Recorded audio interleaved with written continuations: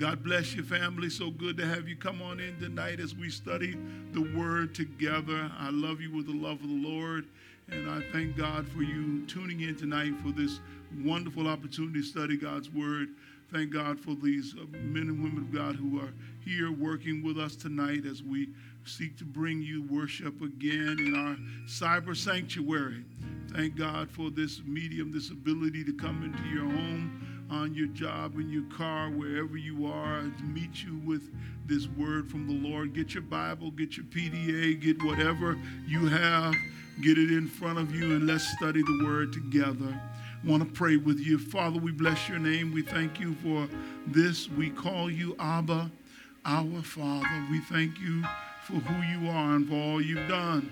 Ask that you bless us, speak to us afresh, and grant that we hear you in this place, in our places, in our domiciles, or wherever we are and whatever we be doing. In Jesus' name, amen. Well, I've been dealing with, for the last 7 weeks, this is the 8th week now, of the quiet mind for troubled times.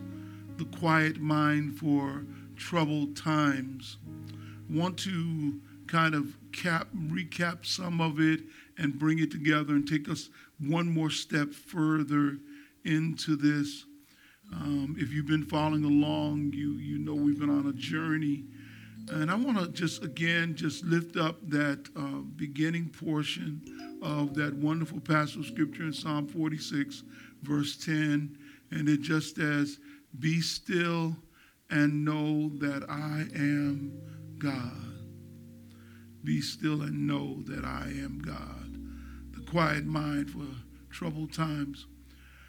I want to suggest to you tonight that one of the things that you have an advantage over others who are seeking for peace right now, as a born-again believer, you have an advantage in that you have this relationship with God that you come into by receiving the Lord as your Savior. And as because of that, you now have access to all the good that God has and all the blessings that God can give.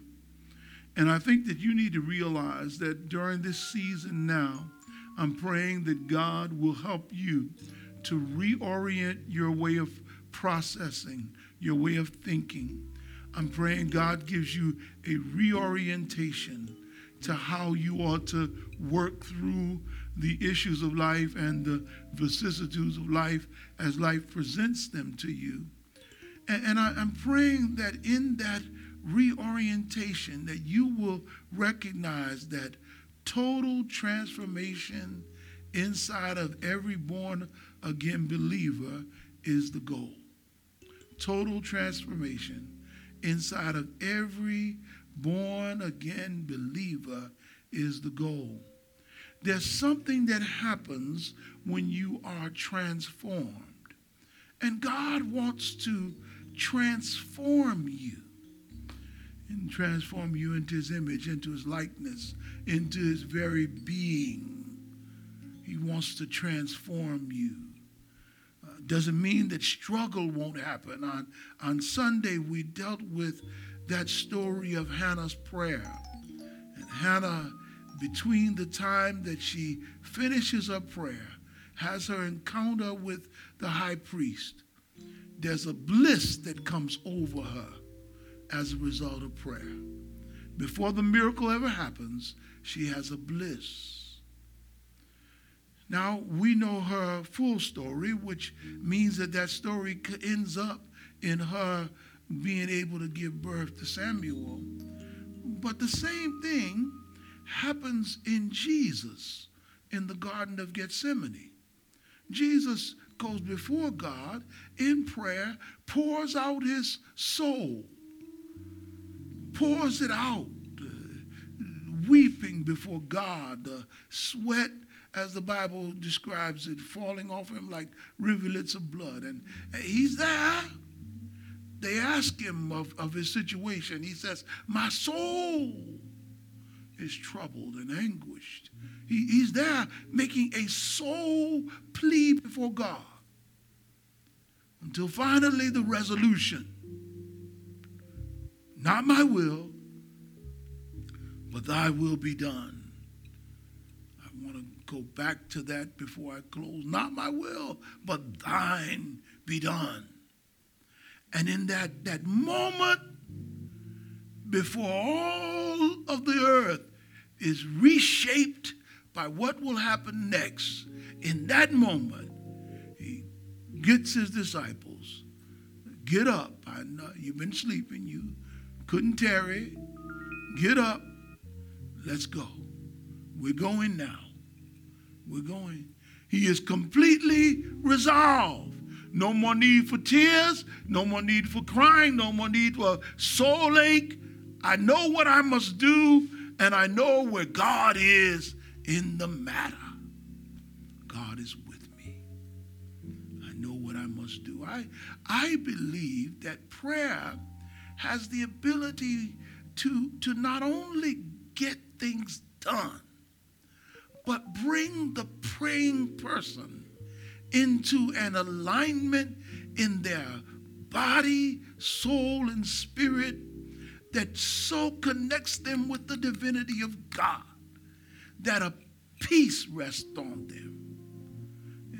The apostle says it's a peace that surpasses all understanding, which means, if we want to be really crude with it, we could almost say it's an irrational peace, because the rational mind, the conscious mind, would not reach that point of peace.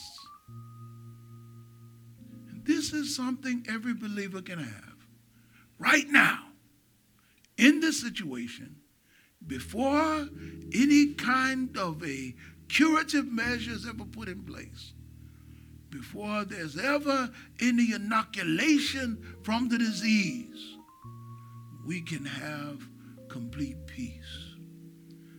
I said today in the text message, I said that you don't have to catch the virus to be affected, because all of us are affected by the dis-ease of mind that comes with having to deal with loved ones and friends and worry and woe that comes along with this moment. We all deal with it. It is troublesome. So what can we do? I want to suggest, I've got 4 things I want to lay out tonight. The first of which is a reminder. If you're a believer, you have had a spiritual awakening.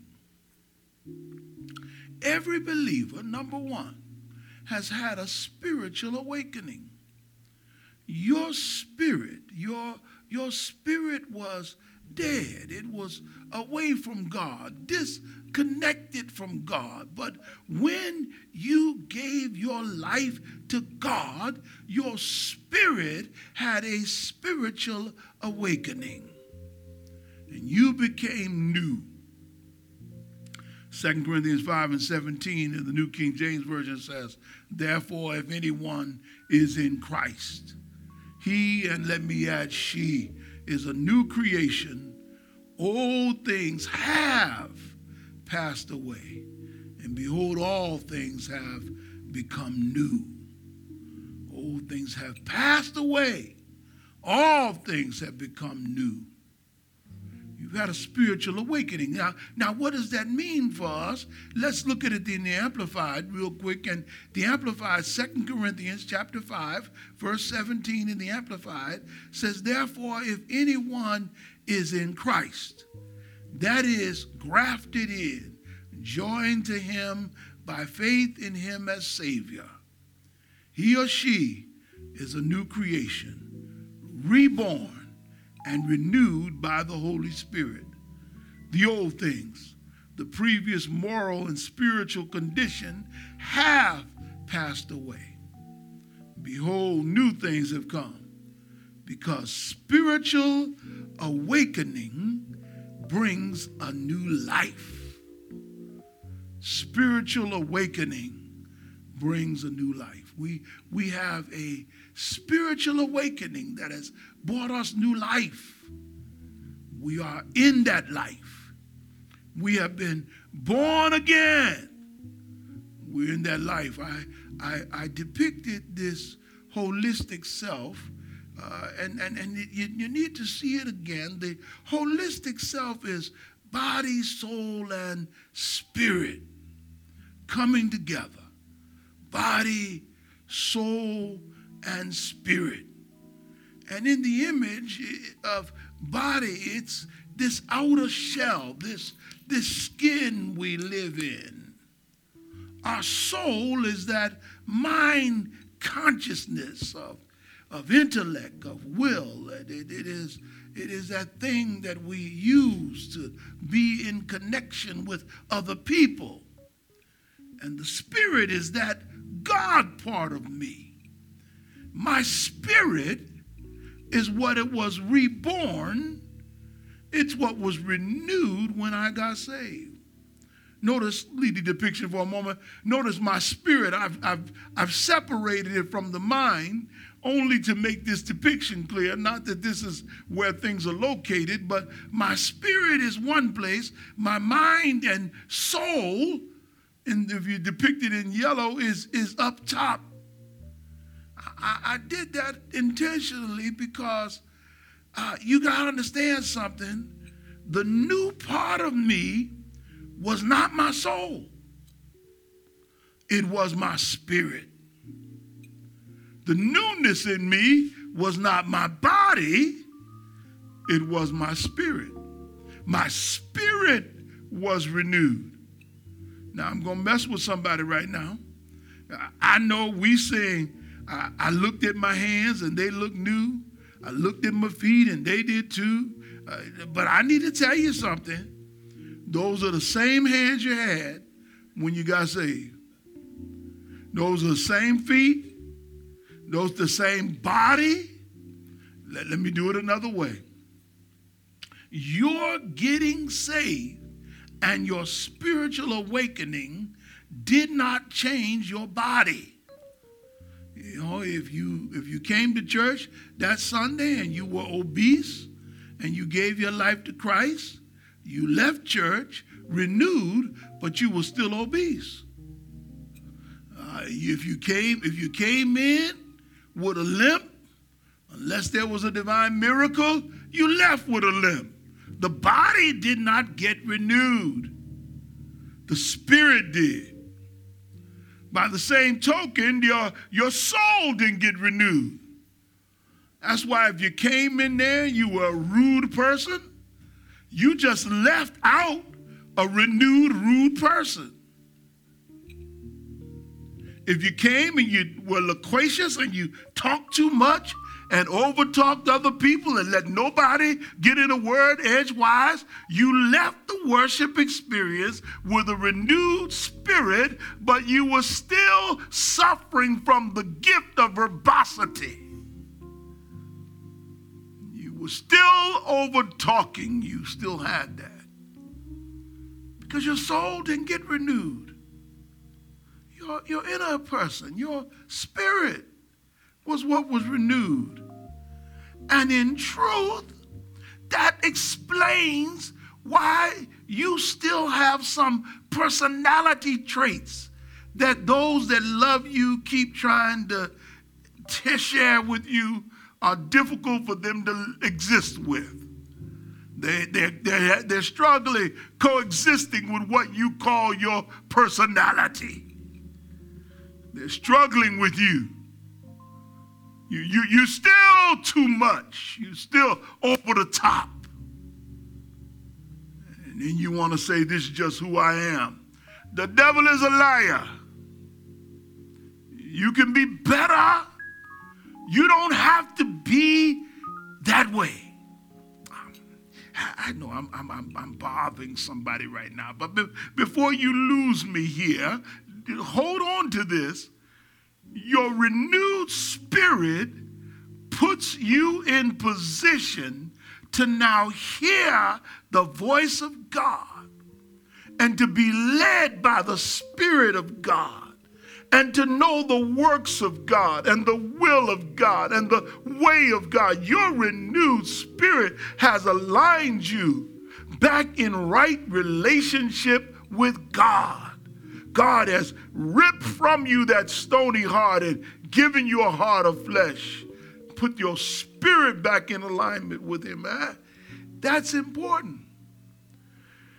But if your soul didn't get saved and it didn't get renewed, then what I have to do post my awakening is I have to allow God to work with me for total transformation so that the good spirit in me can be displayed externally. See, lest you get discouraged because you still have some things that you used to do that you wish you didn't do, or some things that you're currently doing that you know you want to surrender to God, lest you get discouraged about it and think you're on your way to hell. You're not going to hell because of it. Get that out. That's not an issue. He's already saved you. But the quality of your life gets diminished by the foolishness that you allowed to go on in your soul. The quality of your life changes in ways that you do not really wish to know about. The second thing, I'm going to walk through the text. I'm walking through the text, is what I call spiritual attunement. Because if I have, and don't go too far with attunement, just stay with that one phrase, that is the tuning, the lining, the understanding, the getting on the same page as in music note. I need spiritual attunement because what it means is that if I have been self-directed my entire life, I need to now become attuned to something other than the self. If I've been telling myself what to do, I've been running my life, why in the world would I want someone else to give me some direction? I've been doing pretty good. I made it this far. Let me say this to you. Your whole life, since you were cognitively aware, you have lived your life based on doing what you wanted. You learn how to assert yourself. Even as a child, you cried when you were hungry. You whimpered when you wanted to be held. You reached your hand up to mama to grab you. It was all what you knew out of your soulish mind. It was your consciousness that was directing itself, directed your whole life. You've been going on that your whole life. You have always been dealing with it, and so much so that you understand the signals from it. You're clear about those signals. You know when your body speaks to you, it gets chilly. You know you're cold. Go through your mind. Mind says, oh, we cold. Let's get a coat. Oh, we cold. Turn the heat up. You've gotten used to the signals. You put your hand on something hot. Say, whoop, hot. You did that as a child. Later on, you started to look at it. You could see the redness of the flames. Oh, no, that's hot right there. You need to touch it with your senses because you had already been given the experiential knowledge and recognized flame or redness or heat, and you knew that and you didn't need that anymore because you got attuned to how this flesh works. Flesh been guiding you your whole life. Tells you when you're hungry. Tells you when you're tired. Matter of fact, sometime even when you want to stay up, it will go to sleep before you desire it to. It just shuts down. You're used to getting the signals there. But the renewed mind has to learn how to get signal from somewhere else. How to let the ego go and try to let God in. You see, renewing the mind, and I use mind and soul interchangeably, must be the preoccupation of the mind soul. Or the soulish mind will function out of what it has been and is being exposed to. There it is right there. Renewing the mind must be the preoccupation of the soul, or the soul will function out of what it has been or is currently being exposed to. And in truth, that's what some of us are doing right now. We're functioning out of our fleshy mind. And that's why we get in trouble. So we get all hyped up. We get emotional. Yeah, we get emotional and we let our emotions run amok and they drive us over here and we get in this mess over here, drive us over here. We fall in love 10 minutes over there and we fall out of love 15 minutes later. We think we know what we want because we know what's driving us. Because we have depended on those emotions. We've gotten used to it now. And in truth, I want to put back for you again. Body, soul, spirit. Remember, your body has been taking its clues from the five senses.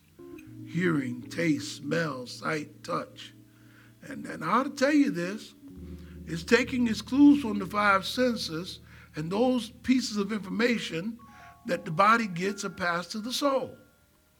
And the soul sometimes picks up on fetishes within those pieces and things that it likes, and it begins to create images of what excites it, what turns it off, what makes it happy, makes it not, and it gets to going. The soul becomes the center because it is the place of your emotions, your will, your intellect, your consciousness.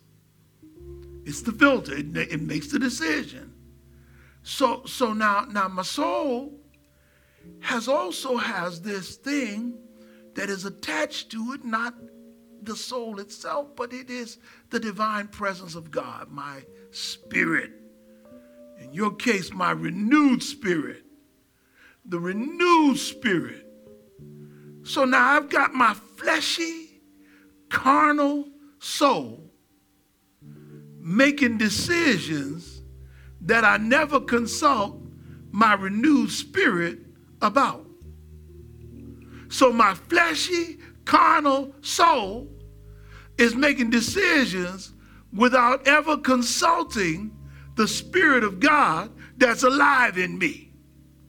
And it's making decisions all on its own. It's just gonna la-di-da-di-da-di-da. I'm doing my thing. What a shame that we have allowed our carnalness, our fleshiness, to be the navigator of our lives. Now, please realize that carnality is not necessarily sin. There are a lot of things that are carnal that are not sin. But we have to be careful not to let our carnal mind control our lives. We're greater than this. We're better than this. So if information is flowing in from my body, from my senses, and information is flowing in from my spirit, I have a greater chance, in the previous illustration, you don't have to put it back up, I have a greater chance of hearing and interpreting the information from my body than I do from my spirit, because I really don't have a relationship with my spirit or with God that way. So it's easier for me to get the signals from my body because I've been living in this body my whole life. My body and I, we've become comfortable with one another. We handling our business. And now all of a sudden I got this renewed spirit that's trying to speak to me. And I don't know what it's talking about. It's trying to say no when my soul and body done already given a yes. It's saying no when I know I've already, my appetite is wet. I know what, that's it. But my spirit is trying to say, be still, that's not. But my soul is saying, this is what we used to do. We think about it. We got the opportunity. The blessings. Wait a minute. But you just said you had a renewed spirit. You see,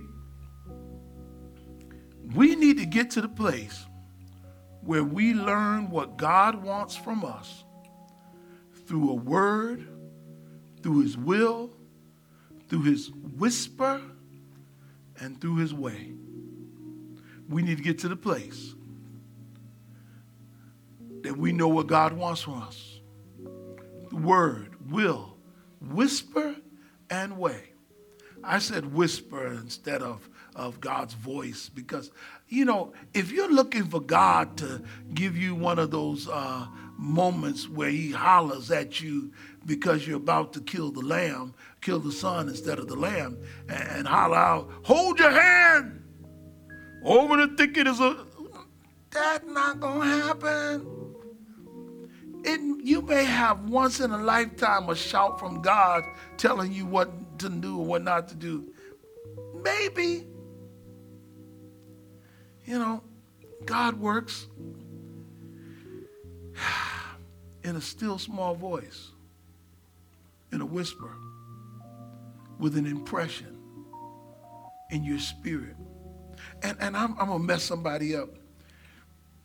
I want you to take a minute to think of how many times you did something and you were making a decision to do something and you had prayed about it and you had a strong impression that the answer was no, but you went ahead of it. You got to do this for yourself. How many times when you knew within your spirit, now, your innermost, that something was out of order, but instead of pulling back, you pressed forward in your soulish carnality and did it only to later on sit back and say, I knew better than that. I knew better than that. You see, if you're waiting on God to holler at you, it's not going to happen. It's not going to happen. You need to work on transformation. Romans chapter 12, verses 1 and 2. He says, I beseech you, therefore, brethren, by the mercies of God, that you present your bodies a living sacrifice, wholly acceptable to God, which is your reasonable service. And do not be conformed to this world, but be transformed by the renewing of your mind, that you may prove what is that good, acceptable, and perfect will of God. He said, be transformed. And that is, and progressively changed as you mature spiritually by the renewing of your mind, focusing on godly values and ethical attitudes. Wait a minute, hold on, wait a minute. Let me do it again. He says you need to be transformed as you mature spiritually. The Amplified Version says it that way. Transform as you mature spiritually. Let me put a pause here. Do you mean some of the folks that are really mean still and been saved for years are still saved? Yes, I do. You mean some of the folk that are still cutting the food are still saved? Yes, I do. You mean some of the folk I know that are doing some stuff that I know and they're still saved? Yes, I do. You mean that person that did the 2 snaps and a circle and wanted to read me is still? Yes, I do. You know what the problem is? Their salvation is not the problem. Their spirit is fine. They're out of contact with their spirit, and therefore they have remained immature. And there are a whole lot of grown Christians, physically in stature and chronologically in age, that are still drinking milk instead of being able to chew some meat. Spiritual maturity is demonstrated in your life.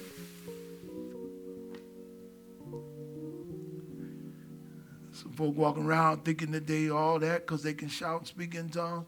I don't care how many tongues you speak in. If you can't speak to your neighbor, you're still spiritually immature.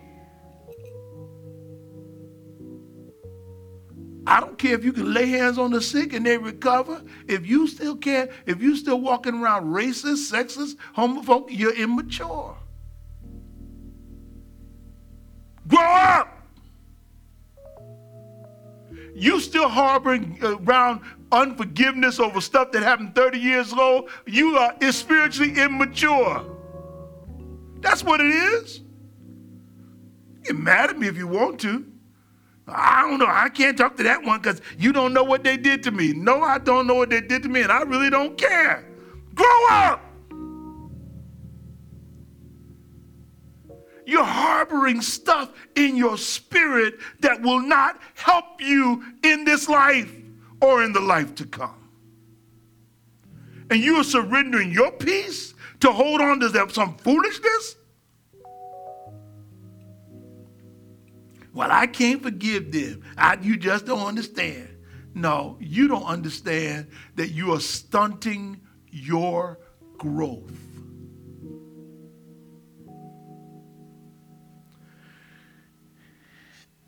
I think, I know that at some point, every believer has got to mature and be renewed in the spirit of your mind. Go to Ephesians chapter 4. Ephesians chapter 4. See, Ephesians 4 tells you that you got to be careful not to walk in the futility of your mind and not to have your understanding darkened. It just goes on. It just really feeds into some things. But then it says, look here, verse 22 says, that you put off concerning your former conduct the old man, which grows corrupt according to deceitful lusts. And verse 23, and be renewed in the spirit of your mind, and that you put on the new man, which was created according to God in true righteousness and holiness. Preach, Bros. Here a couple of operational words you need to get. He says, you put off, you put on. Come here, Karate Kid. Wax on, wax off. You do it. See, you tell me, I'm praying about it. I'm praying about it. No, you're not. No, you're not. Because, see, there's stuff you're supposed to do. And I want to tell you by the time I get to the end how you're going to access the Spirit of God in you so that you can do what you're supposed to do and take authority in you for the world. Okay. So I want to suggest then that you shift then from this attunement into an awareness or a kind of attentiveness. So once I'm able to get where I know where God's voice is and I know God's movement in my life, that I begin to get to direct my attention to it. Begin to become attentive to it, to what God is doing. Let me go to Romans chapter 8. I don't have time. I'm running out, so I got to hustle. Romans chapter 8. And let's drop down to verse 4. I'm going to read 4 through 8 real quick. And I'm reading in the Amplified Bible, just for brevity's sake. So that the righteous and just requirement of the law might be fulfilled in us who do not live our lives in the ways of the flesh. Look at somebody. You ought to let them know online. Tell them, this is guided by worldliness or our sinful nature. You ought to tell somebody, not me, no more. No more, no more, no more. But we live our lives in the ways of the Spirit. I'm living this life just to live again. I'm living it by the ways of the Spirit. That's a different way. I'm guided by His power. Guided by His power. Not my power, His power.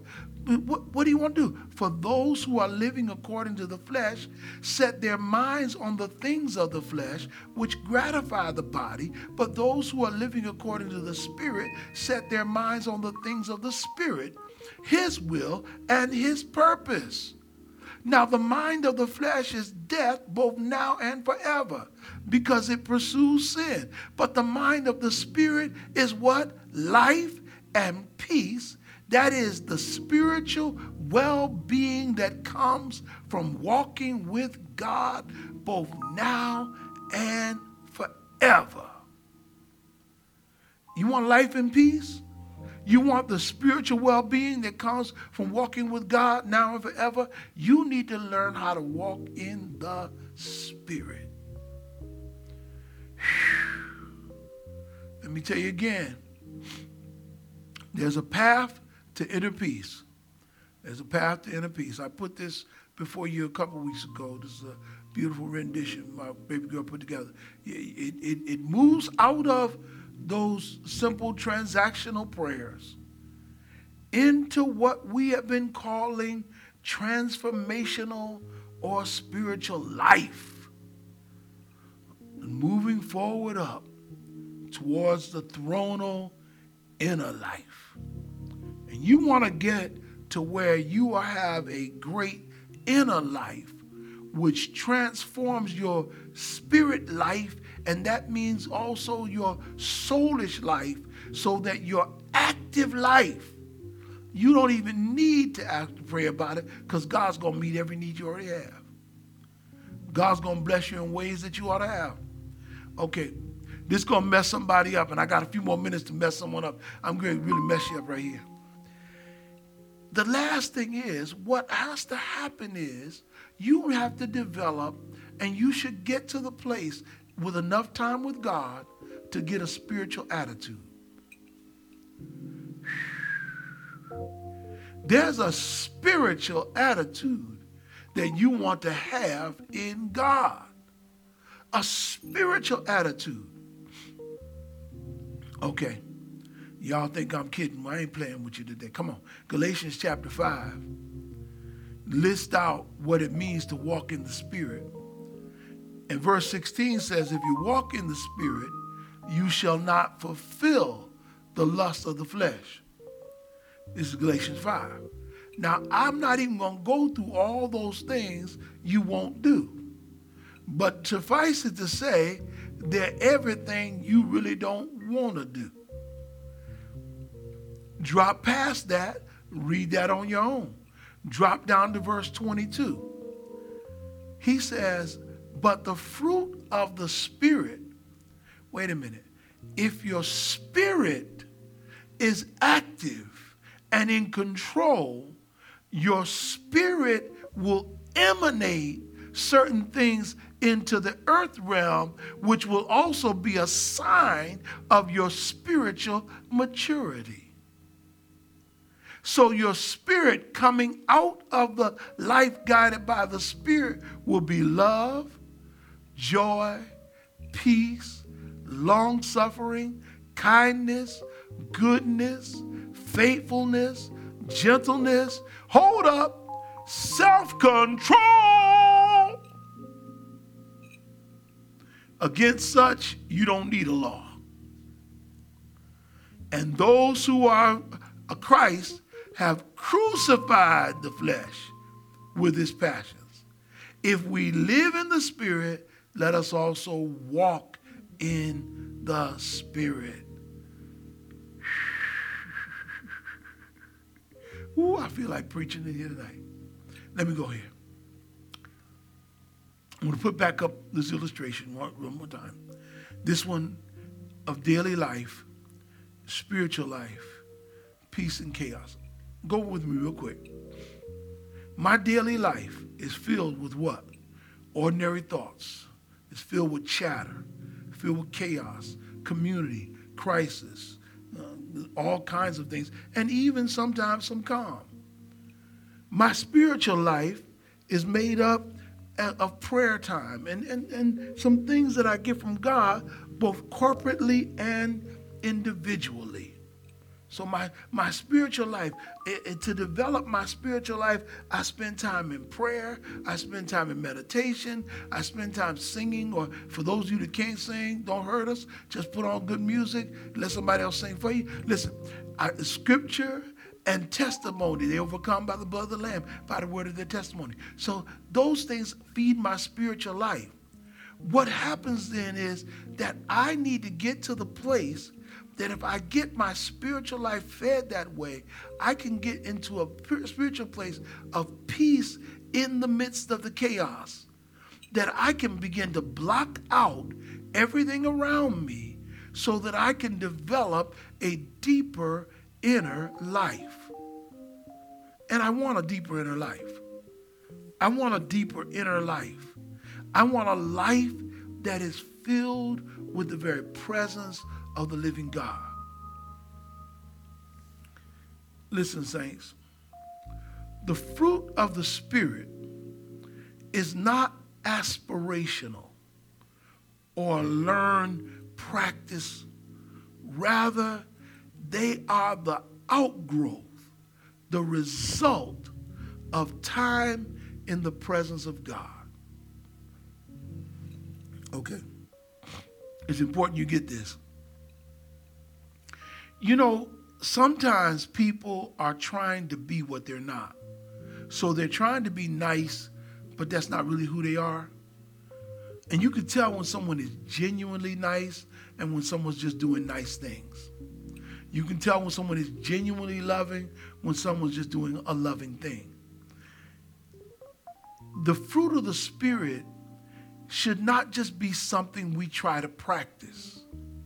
It should be something that comes out of a life of depth in prayer before God and in the presence of God, that the growth from it, from that time there, will be demonstrated this way. Cranky, always angry, tense, moody, mad without a cause, I'm going to ask you one simple question. How's your prayer life? That's all. You tell me. You tell me. Because some of your moods, some of your spirit stuff is coming as a result of a immature prayer life. Robert Browning made a wonderful quote, and it says this: there is an inmost center in us all where truth abides in fullness, and to know rather consists in opening out a way where the imprisoned splendor may escape, then in effecting entry for a light supposed to be without. Hold that for a moment. Somebody might get this. What Browning is saying is the light is not outside, it's in. And the splendor of that light within needs to be let out instead of looking for light to shine in. And that light ought to be seen by the world through you. And that comes with a deeper inner life. I close tonight with this. I've got a few minutes to make these last few points. I want to make the last major topic, and then I'm going to sub underneath it to close for this evening. You get now to the fourth issue that comes up in this study tonight, and that is the issue of spiritual answers. I cannot say it enough that answers are not the requisite of prayer. They're not even the necessity of prayer. They're not what you even really need all the time. Yeah, there's sometimes when you've got to have an answer. You got to know, do I take this job or not, or do I marry or not? There are answers that you need in life. But many times in life, we are not in need of answers as much as we are in need of being in the presence of God so that our lived days can be joyous and peaceful in the midst of the world. That's what we really need. And I suggested that we get to the place where we realize that our temporal senses are informing our body, and our transformed spirit wants to inform our conscious mind.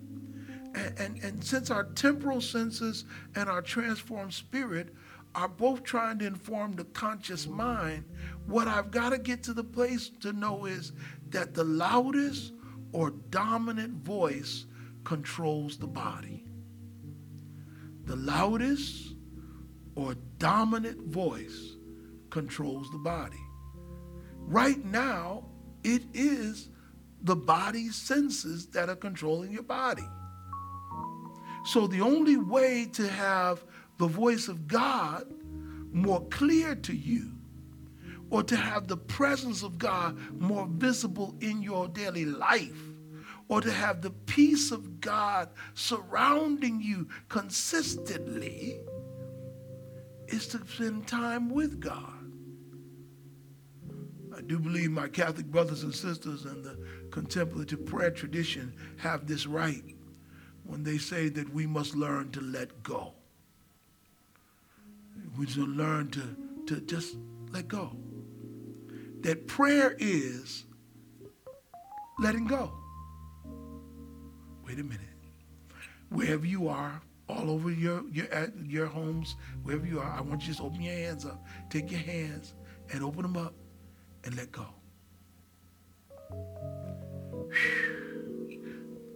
All my cares, all my issues, I'm just going to let go.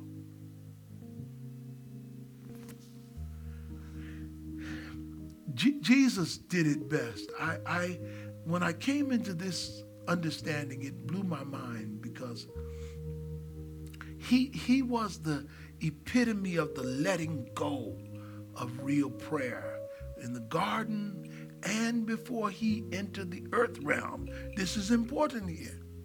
He is the epitome of total surrender, the will and disposition to let God be in control. When we attempt to be before God, I told you I like my mother's expression, to be before the Lord. When we attempt to be before the Lord, we're not in the process of thinking of what to pray for. We're going to learn the skill of letting go so that God can be God. We're going to get to the place where we're going to simply be returning to God. We're going to be consenting that your presence and actions of God are the only ones that matter. Not my will, your will be done. I let go of my thoughts. I make space for God to be in my place, in my spirit. And I'm just going to be still before God and say, have your way. That's it. Have thine own way, Lord. Thou art the potter. You could just play that for me. I am. Mold me and make me after thy will. While I am waiting, yielded.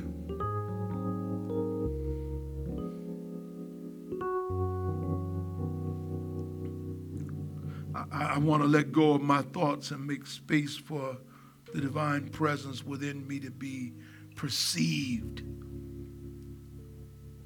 I want to let go of my thoughts so the divine presence within me can be perceived. I want to be still long enough that I can be in God's presence and say, and just allow God to be God to me.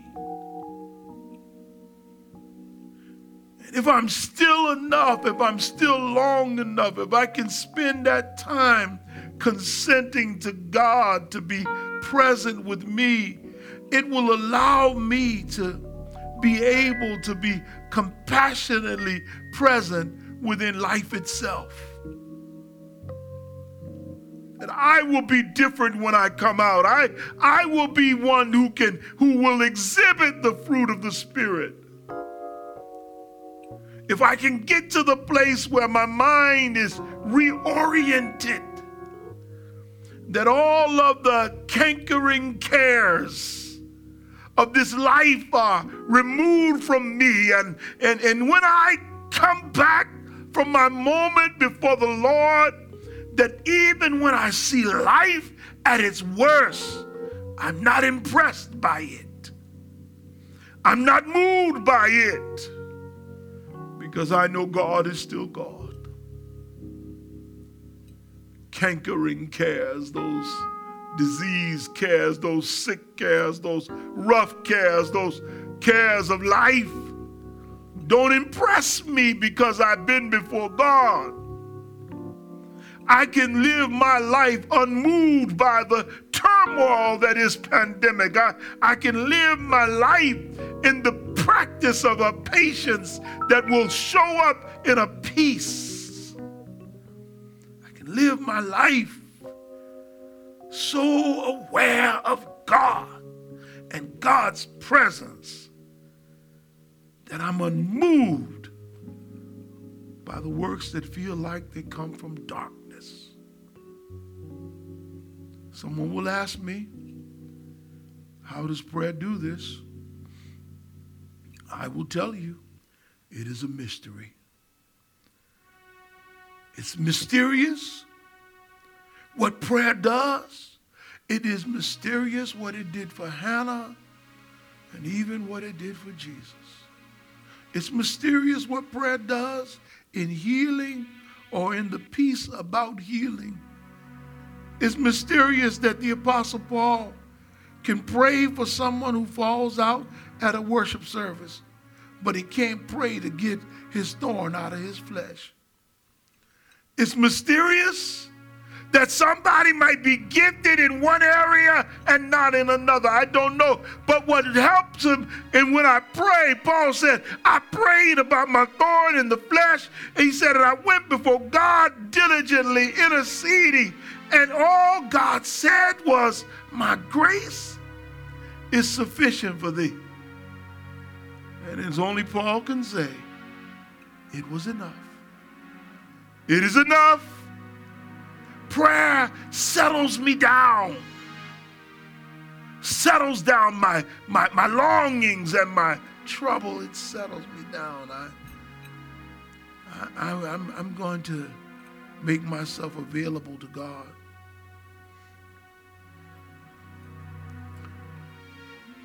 The Greek word kenosis might not be known to you, but kenosis is self-emptying. It's letting go. And I want to tell somebody this is a kenosis moment. K-E-N-O-S-I-S, kenosis. This is a kenosis moment of a letting go. It is that I'm not going to assert my right to hold on to it. I'm going to be humble enough and have the freedom enough not to cling to it. I'm going to let it go. It's the act of emptying, the pouring out.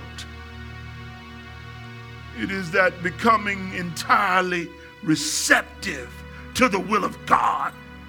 That's the kind of Christ humility. That's the Christ humility. Philippians chapter 2. I'm closing. Philippians chapter 2, verse 6 and 7. Blows my mind. When you read it in the Revised Standard Version, it just messes with your head here. Because here's what he says. Well, verse 5 killed me. He says, have this mind among yourselves, which was in Christ Jesus. He said, you have this mind that was in Christ Jesus. You have it among yourselves. I want you, Shiloh family, I want you to have this mind among yourselves. Believers, have this mind among yourselves. Wherever you come from, whatever church, whatever reformation, have this mind among yourselves. Verse 6 says, who, though he was in the form of God, did not count equality with God a thing to be grasped, but he, kenosis, emptied himself. He emptied himself. Lord Jesus. He emptied. I could have stayed next to God and had equality with God, but instead, in order to do God's will, I'll empty myself. I'll let go.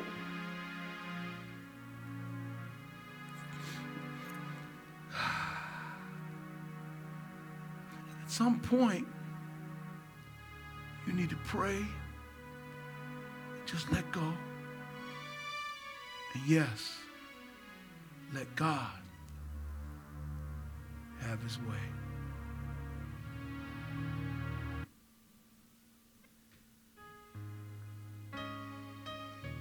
Be still and know that I am God.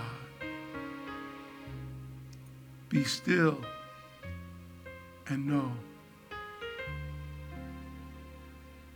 Be still.